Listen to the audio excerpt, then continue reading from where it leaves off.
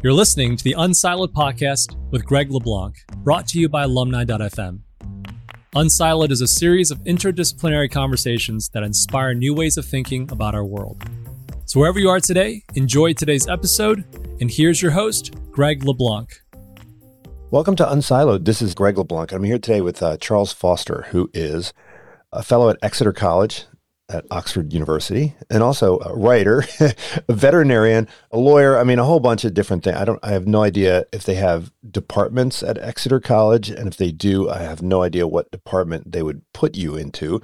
But you've also written a bunch of books. The two I think we'll focus on today are one called Being a Beast, and the other one called Being a Human. But you just have a new book out called Cry of the Wild. You've got one called The Screaming Sky in the Hot Unconscious, Choosing Life, Choosing Death. You've got a novel even called Little Brown Sea, and then this little book on medical law. Welcome, Charles. It's great to be with you, Greg. Thank you. So maybe I should ask, do you consider yourself an evolutionary biologist, a theologist, a veterinarian, a barrister? I mean, this is one of the more wide-ranging background stories that I've encountered in this series of podcasts that I do. I think in many ways you're emblematic of what I'm trying to achieve with this podcast. I consider myself an extremely fortunate and curious human being, and I'm anxious to know what sort of creatures human beings are. And I've examined that question through a number of lenses, which life has kindly handed me over the years. But I think that all these books are about the same quest. I'm trying to find out what sort of creature humans are. So I'm attached to the Faculty of Law at the University of Oxford, and my search in that faculty is a search for a satisfactory legal anthropology. We tend to do our lawmaking without asking the question, who are the proper subjects of the law? Which is why our law is so often unnuanced and comes to some grotesque answers. So I think we need to start with bottom-up questions like, what are we? Where are we? What sort of place is this? And go on from our tentative answers to those questions to the big things like, how can, in the light of that knowledge, we thrive best in this place, being the sort of animals that we are? And yes, I have a varied academic background. So I started life as a veterinarian, and I did various bits of research in veterinary medicine. So, for example, I worked trying to devise the best tranquilizer cocktail to put into darts to knock out gazelles with in Saudi Arabia. I worked on the chemotaxis of leeches. I worked on the comparative anatomy of a Himalayan hispid called the Himalayan lagomorph called the hispid hare. And then I moved into the law. And what I was looking at mainly in my practice in the law were questions which related to what are we? Now, these are questions which are posed very acutely in the context of lots of medical law questions involving life and death. When does life start? When is it appropriate to say that life is ended? And so on. And I'm very fortunate to have had the chance to look from the relative leisure of the Oxford Ivory Tower at some of these questions, rather than being confounded and confused by the hurly-burly of practice at the bar, which is what I did for many years. Well, I think you've strayed pretty far from the Ivory Tower in this quest and strayed to places that very few people have gone, at least among the intellectual urban elite. But in the book, Being a Human, you talk about the Paleolithic and the Neolithic, and then you fast forward over a couple thousand years to the Enlightenment period, beginning with, I guess, Descartes is sort of the paradigmatic figure who separates mind and matter. But you skipped over a couple thousand years, and it seems like it's within those 1,000 years that the kind of split that you're interested in analyzing happened, right? This split between, I guess, nomos and physis, right? I think it was an interview you did where you said something like, children don't make a distinction between how things work and what they mean. And presumably the folks in the Paleolithic and Neolithic didn't make that distinction. But we make that distinction all the time, right? We tend to keep separate our scientific mind and then all the rest of the non-scientific stuff. And I think part of what you're trying to do is bring them back together and say maybe we should never have split them apart. But, you know, that seemed to be like the origin of, I mean, Greek philosophy was really all about what is man? How do we understand man? And what is the meaning of being a man? I think that's true of the pre-Socratic Greek philosophers. I think those big questions became lost from the golden age of Greek philosophy onwards. And I think that the tendency of Greek philosophy from Plato onwards was to try to represent these huge tectonic ontological questions in terms of propositions which were plainly too small to deal with them properly. And so I think I would put a lot of the blame for the later catastrophe, which I think is Cartesian dualism, the door of Plato and the move which the Athenian Academy made from the pre-Socratic roots. Yeah, I remember when I first read the Pre-Socratics, and I was astonished to see that they shared this idea that, I guess it was sort of an animistic perspective, that everything in the natural world had some kind of spirit in it, right? Some kind of animation or animating spirit. I mean, do you think that that is part of our folk psychology and that it's something that is suppressed through education? And can we recover it? I mean, it seems like part of what you were trying to do with your various adventures is recover a way of understanding the world that is, I guess, more natural, right? More inherent in how we look at it. You use this term, I think it was anamnesis. And anamnesis, I guess it's a very common term, but I'd never encountered it before.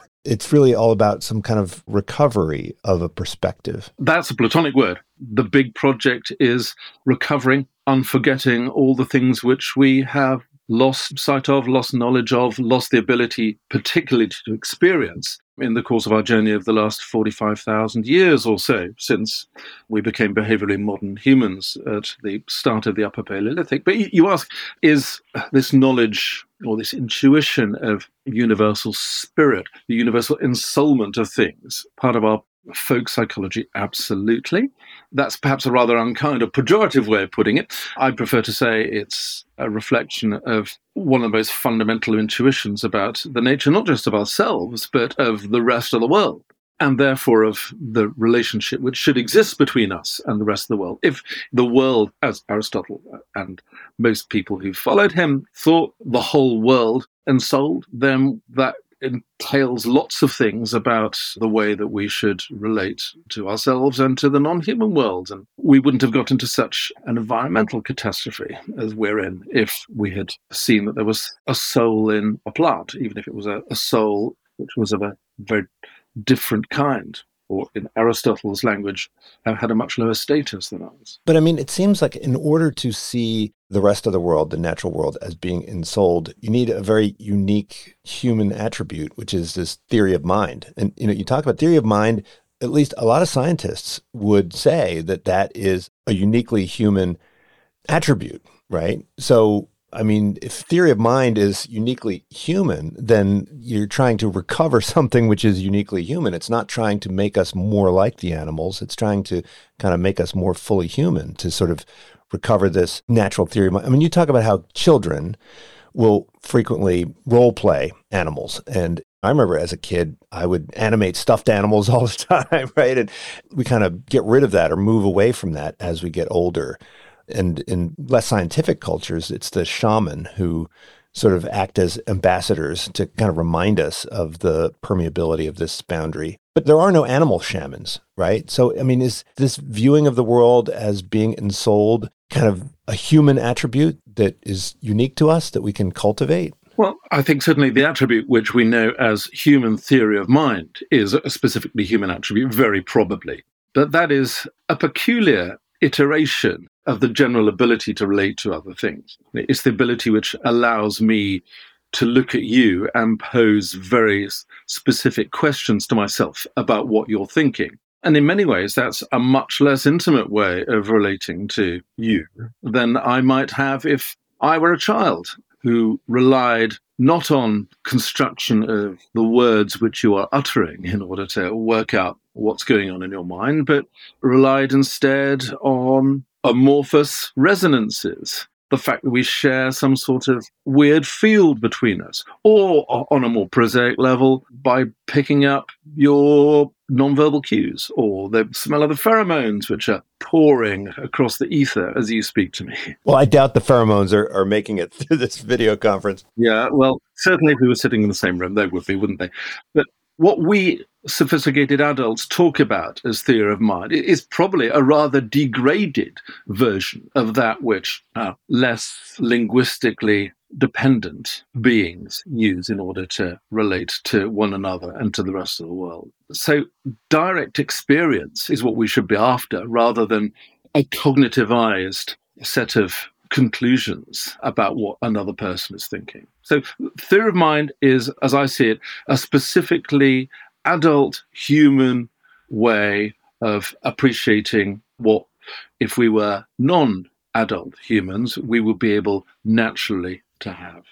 Well, I think somewhere you wrote that when you first decided you wanted to try to understand what it was like to, say, be an animal, be a beast, you started with book learning, and you said this is sort of the doing it backwards. Right? You want to start with a more immediate experience. And it actually made me think of folks like Bacon, right? I mean, they also said that if you want to understand the world, you have to kind of immerse yourself in it and go out into nature. I mean, that didn't seem in conflict with the scientific approach. It seemed like actually a more honest scientific approach than one that begins with theory. Absolutely.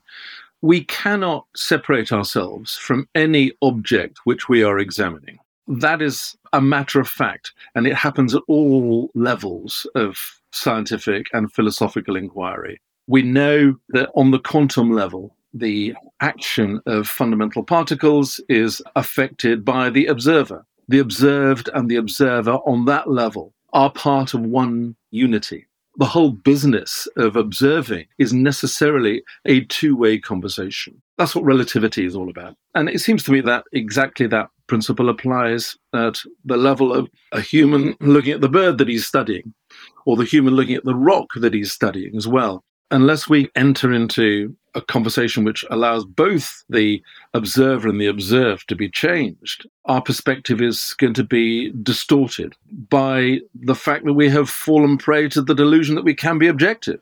Now, I think a lot of people would accuse you of anthropomorphism, right? I mean, that's sort of going back to this idea of theory of mind. I think most scientists would say that our extension of theory of mind to animals and inanimate objects, this is kind of a bug, not a feature, right?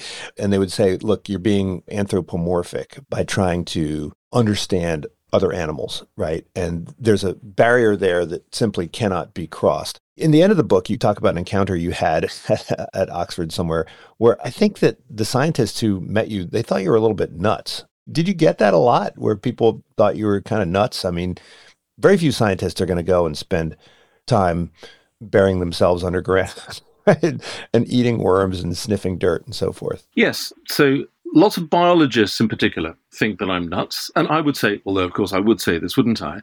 But that's because they're locked into an old, creaking, superannuated paradigm. And I've often found that my biologist colleagues here and elsewhere tell a very different story once they leave the lab at 5 o'clock. They move out of the lab, they move out of their paradigms, and they're prepared to consider lots of things which are heresy during working hours. So I think that there's an increasing realization that anthropomorphism is not the dirty word that it has long been thought to be. So as Cultivating, the American biologist, puts it, anthropomorphism is a good first guess. It's a good first guess for a number of reasons. The obvious one is that we share all our evolutionary history with the non-human animals that we are trying to get alongside mentally. We share all our neurological hardware and software. So it'd be strange, much stranger than the contrary, if we could conclude absolutely nothing about what animals are feeling.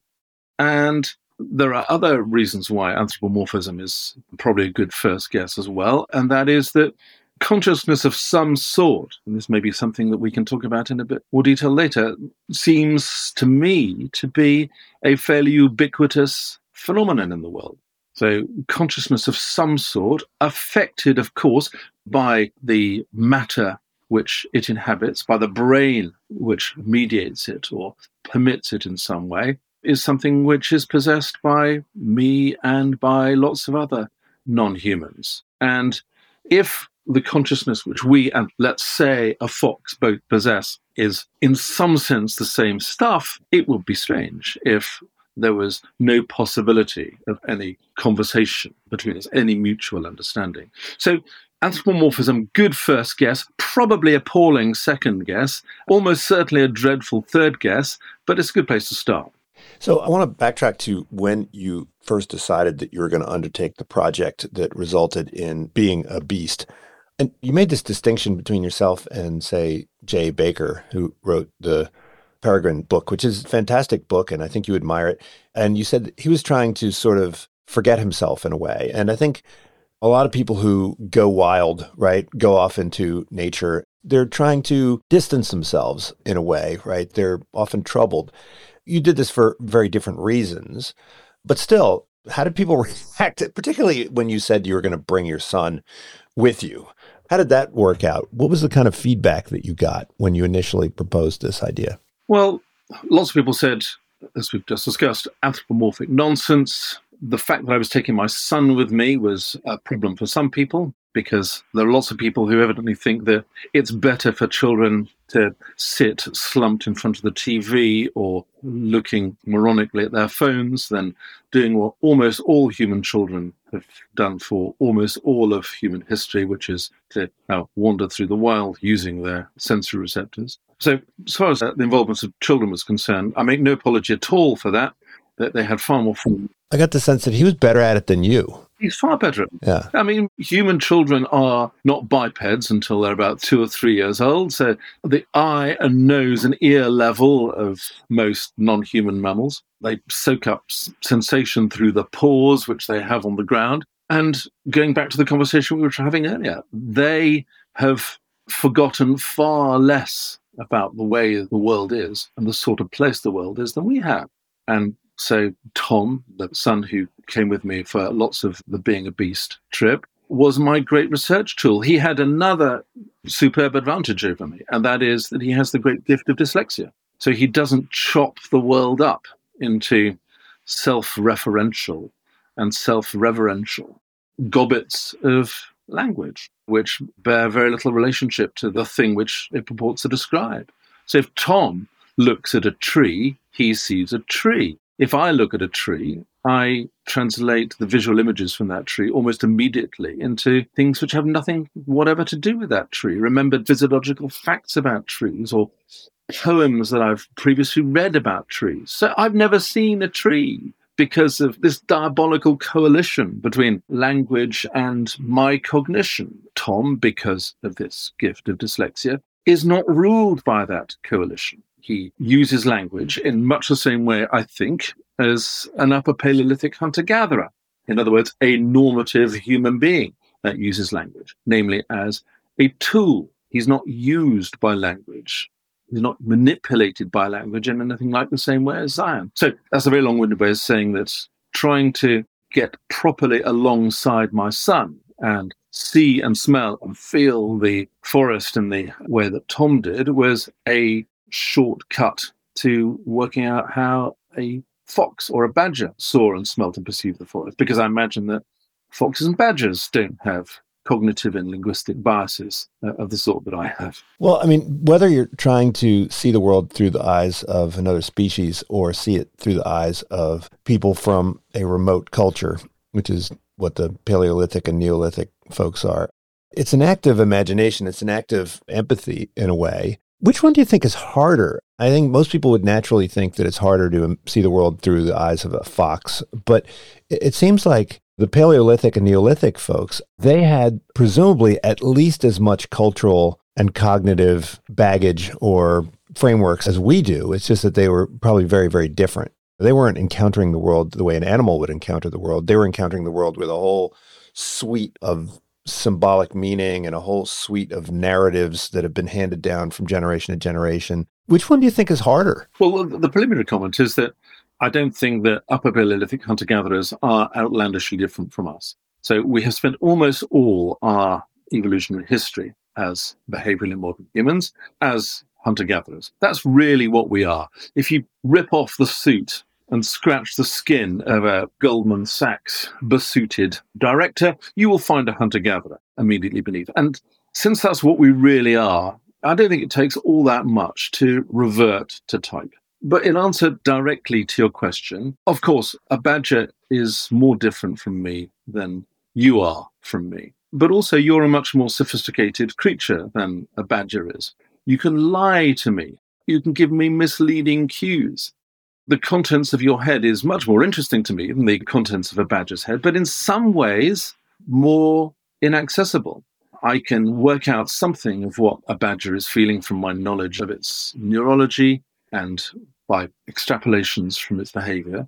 Those sorts of calculations are much more difficult in the case of a human, even though I am a human.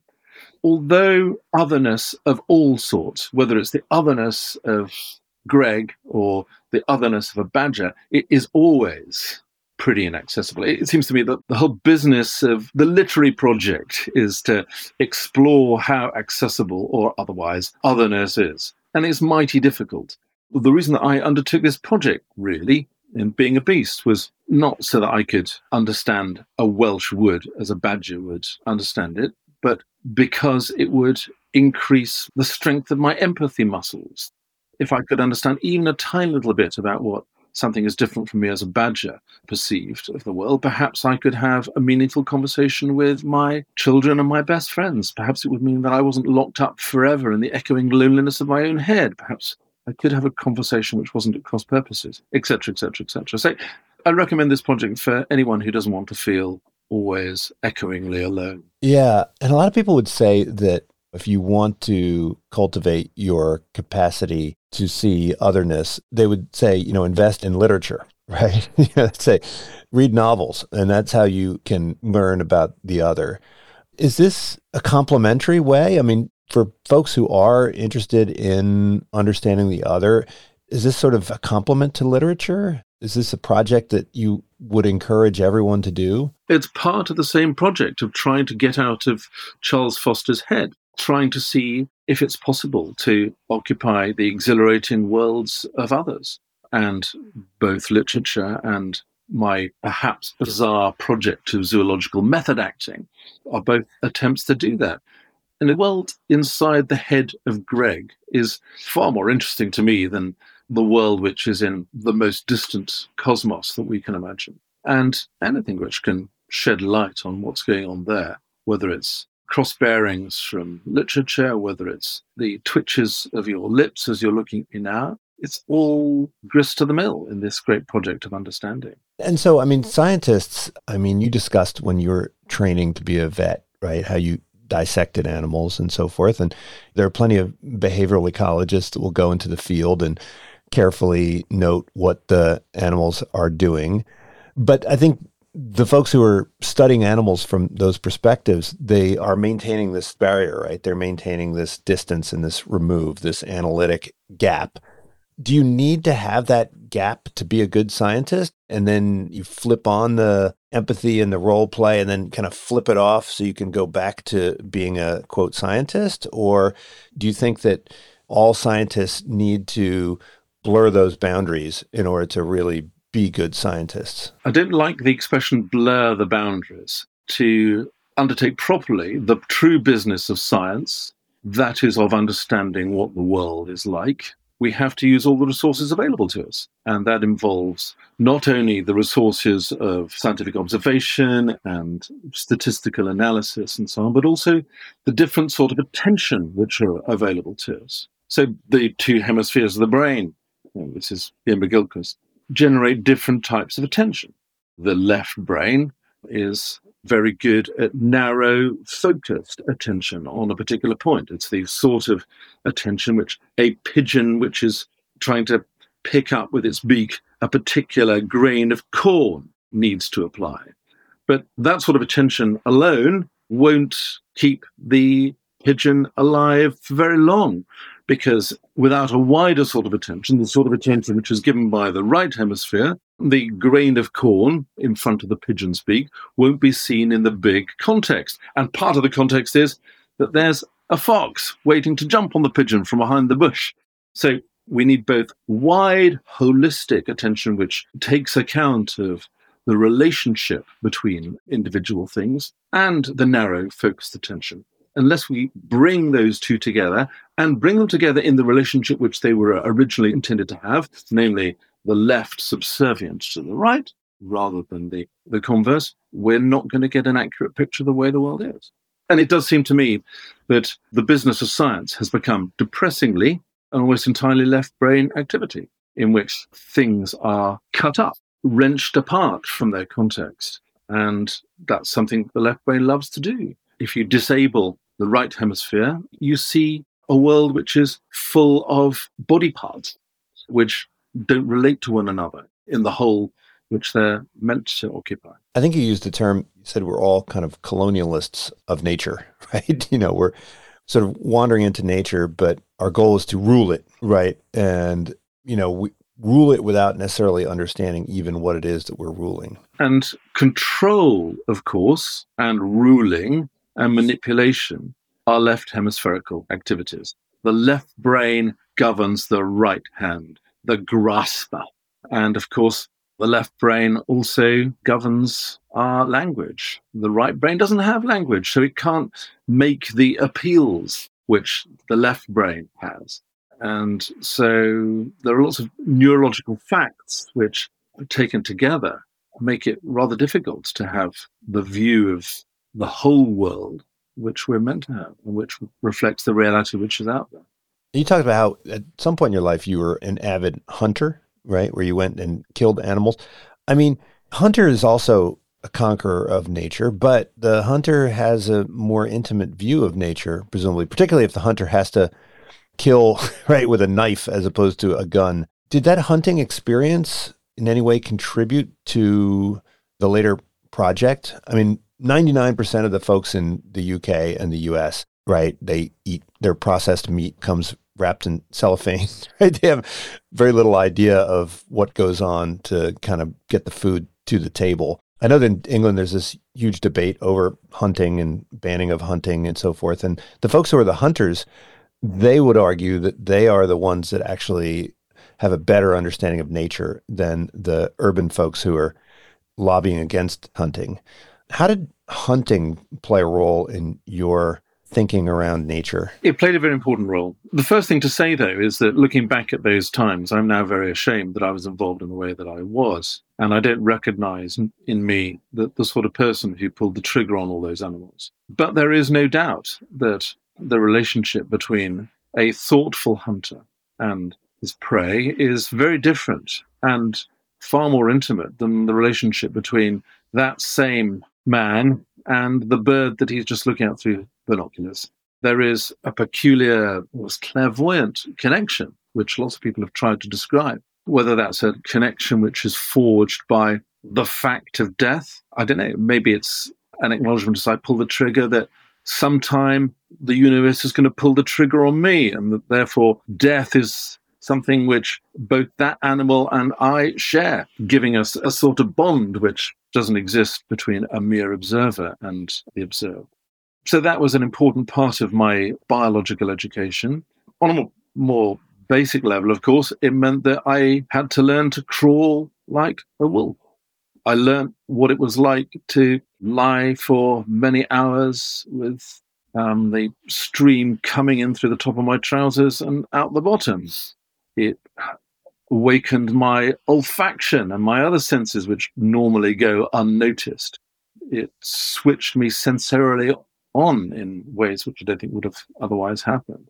So lots of good bequests, but looking back, shameful. Although I got lots from it, I don't think I can remotely begin to justify the deaths of all those animals as a result of the lessons that I learned from them. Now, I think in a way, you're kind of like a shaman, and you use this idea of the shaman in multiple places. But even in the societies that have shamans, I mean, not everybody's a shaman, right? There are certain people whose job it is to be the shaman. And what is their job exactly? Can the rest of the community derive some benefit from kind of having these folks who serve as ambassadors to this other world? I mean, do we all need to be shamans, or can we kind of delegate this job, delegate this role to somebody else, kind of like we do with priests? I think we all, to some extent, because of our evolutionary heritage, have some shamanic capacity. That is a capacity to settle between this plane of being and other planes of being. But that said, in all cultures that we know of, shamans are the exception rather than the rule. They typically live on the edge of the community physically. They're often separated from the community by traits of various sorts, whether those are psychological traits or physical traits. So shamans are often people who have some sort of physical disability. They've undergone terrifying ordeals. They have typically been metaphorically dismembered, and they have metaphorically died and been reborn in the process of acquiring the particular skills of regular shuttling between this world and others, or this plane and others. And when they go to those other worlds, whether those other worlds are perceived as being physically across the wall of the upper Paleolithic cave or in some other psychological level, they bring back good things for the clan. They bring back knowledge about where the caribou are going to be, knowledge of whether the rains are going to fail that year. So, yes, they're very useful. So, I mean, should we have some kind of role like that? Would it make sense to have, say, at Exeter College or King's College or, Templeton College, we got a designated shaman? I mean, we could create chairs of shaman science. I mean, is there a way that we can kind of import this role back into 21st century UK or America? I think that slowly and very tentatively we are doing that, but we wouldn't use that sort of language in order to describe what we're doing. So there's an increased recognition of the ubiquity and importance of other states of consciousness, whether those are exotic, out-of-body experiences in which you hover over your own body, or near-death experiences, or just the particular perspective that you get from sitting cross-legged for 20 minutes in the morning and watching your own breath surging in and out of your body. It's acknowledged increasingly that these are part of normative human experience, and therefore access to them, or at least acknowledgement of them, is an important part of human thriving. And of course, this is an argument for the rehabilitation of religion.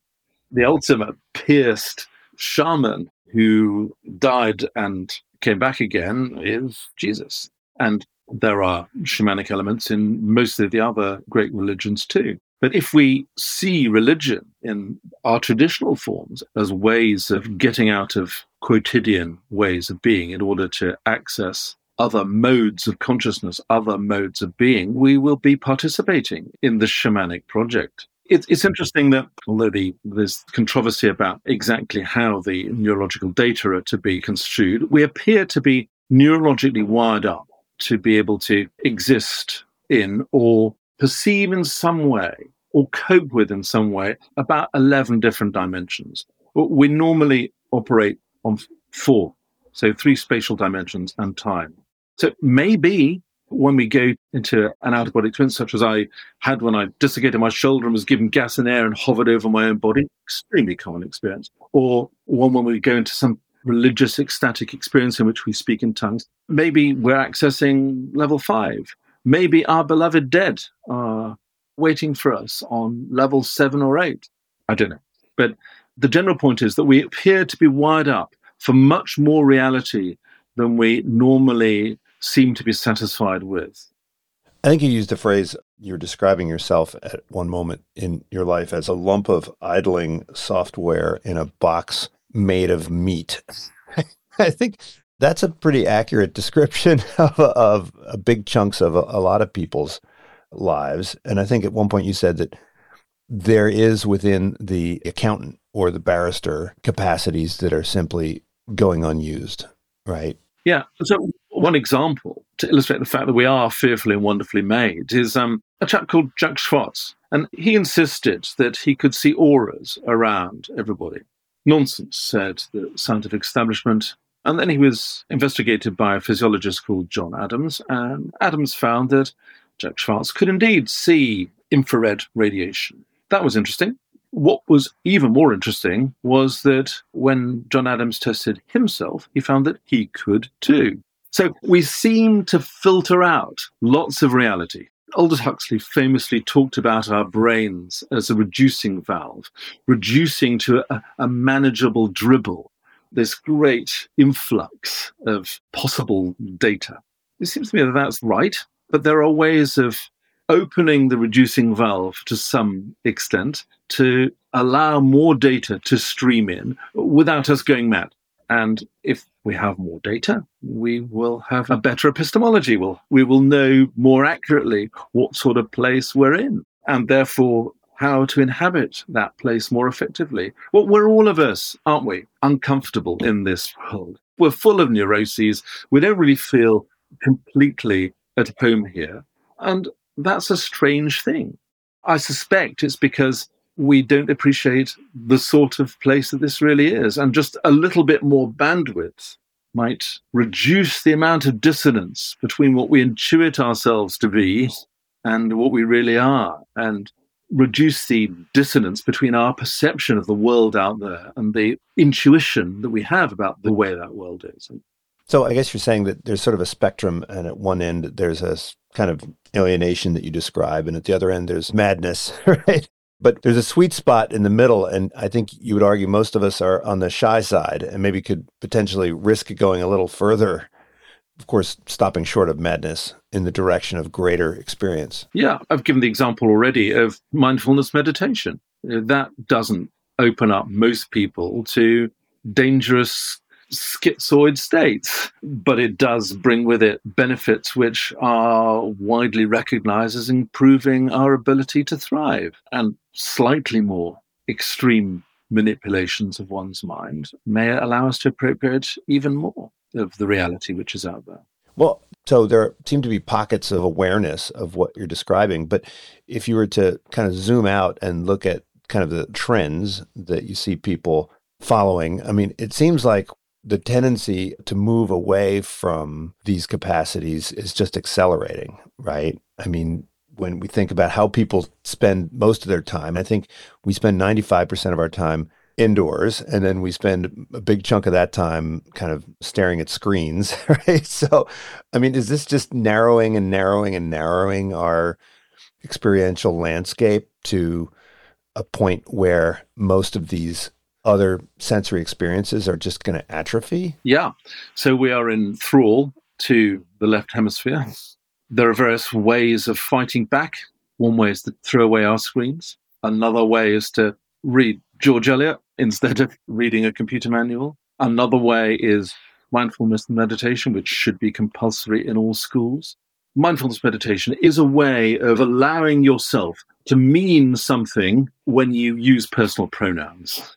So usually when I'm wandering around, what I think of as Charles Foster is in all sorts of places. There's a bit of him over there. There's a bit of him over there.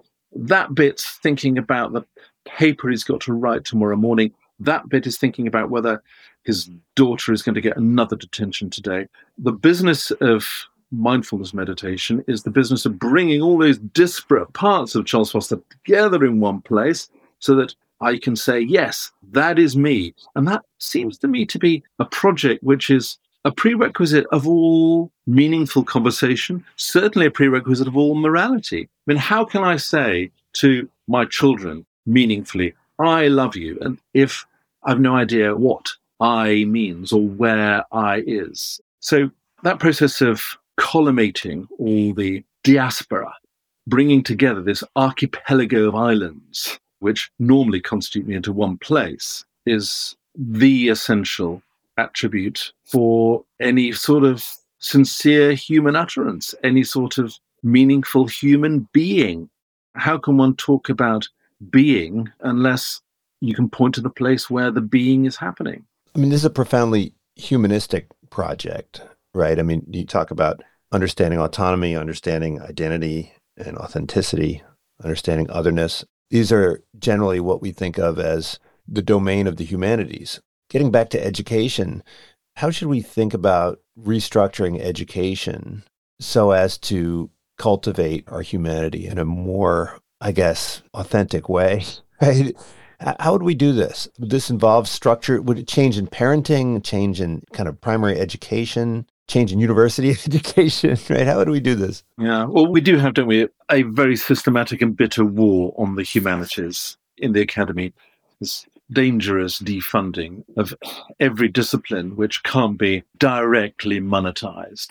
So engineers and accountants are promoted, and the study of literature and the history of art are regarded as, in Margaret Thatcher's words, a luxury. in fact, those things which are described as luxuries are some of the best ways of understanding what it is to be a human being. And I think the real revolution which has to happen is not to denigrate engineers or engineering, but to say that an engineer is a human being before she is an engineer.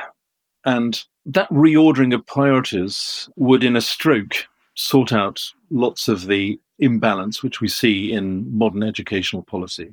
So far as parenting is concerned, we've got to be brutal about all the things which disable the operation of that right hemisphere.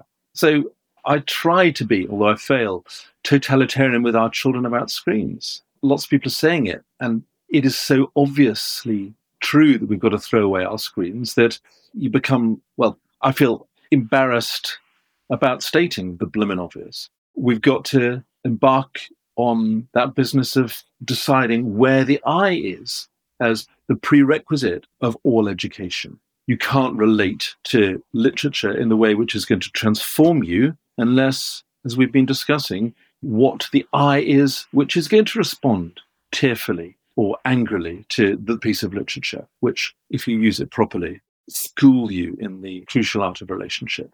We need to teach the principle that relationships are everything, not just human relationships, but relationships with the non-human world. We need to say that the relationship between things is the web and weave of the cosmos, and that anything which defeats that insight, whether it's the atomism of modern sociology, which asserts that everyone is an island unto himself, or whether it's things which lock us up physically in our rooms or on our screens, we've got to say that those things strike at the very heart of the way that the universe is meant to be, and that radical measures are therefore needed to restore relationship to its central place, not only in our philosophical understanding of the world, but also in relation to our personal lives. And in terms of their relationship with nature, how could we foster a better relationship with the non-human world? Is there a way to do that with our children? Well, I think it's very easy. You just got to go out and be in it. I don't think there's any more philosophical an answer I can give than that. Relationship breeds an appetite for relationship. And if we go out into green, we will learn to love green. And we will learn that green is better than the grey of the breeze blocks from which our houses are made. So there also needs to be a part of the compulsory curriculum in which people just go out and lie in a field or climb a tree. If you have had a childhood which is marinated in greenness, not only are you far less likely to suffer from ADHD or depression, but you're also far less likely to become, when you are an adult, a major trasher of the natural world. Well, Charles, this has been fascinating. I think that your adventures, right, in both of these books are fascinating to kind of enjoy remotely as you read the book. You know, you can really experience, I guess it would be vicariously, what you were doing. And in a way, reading it is not quite the same thing as doing it, but it was inspiring enough to make me want to start doing it. So I think probably a bunch of people have read both these books and thought that maybe they should spend some time trying to inhabit these different worlds and at least sharpen their awareness of these other types of experience. And hopefully, I think if you've done anything, you've inspired a bunch of scientists to maybe think that there isn't this trade-off between science and empathy, science and more direct experience, but rather if they want to be better scientists, then they have to really explore these other ways of experiencing the world. So, Charles, thanks so much for joining me. And I look forward to reading your next book. Greg, I loved our conversation. Thank you very much. Thank you for tuning in to the unSILOed podcast. If you enjoyed today's episode, please give us a 5-star rating and review. To listen to other episodes, please visit our website at www.unsiloedpodcast.com.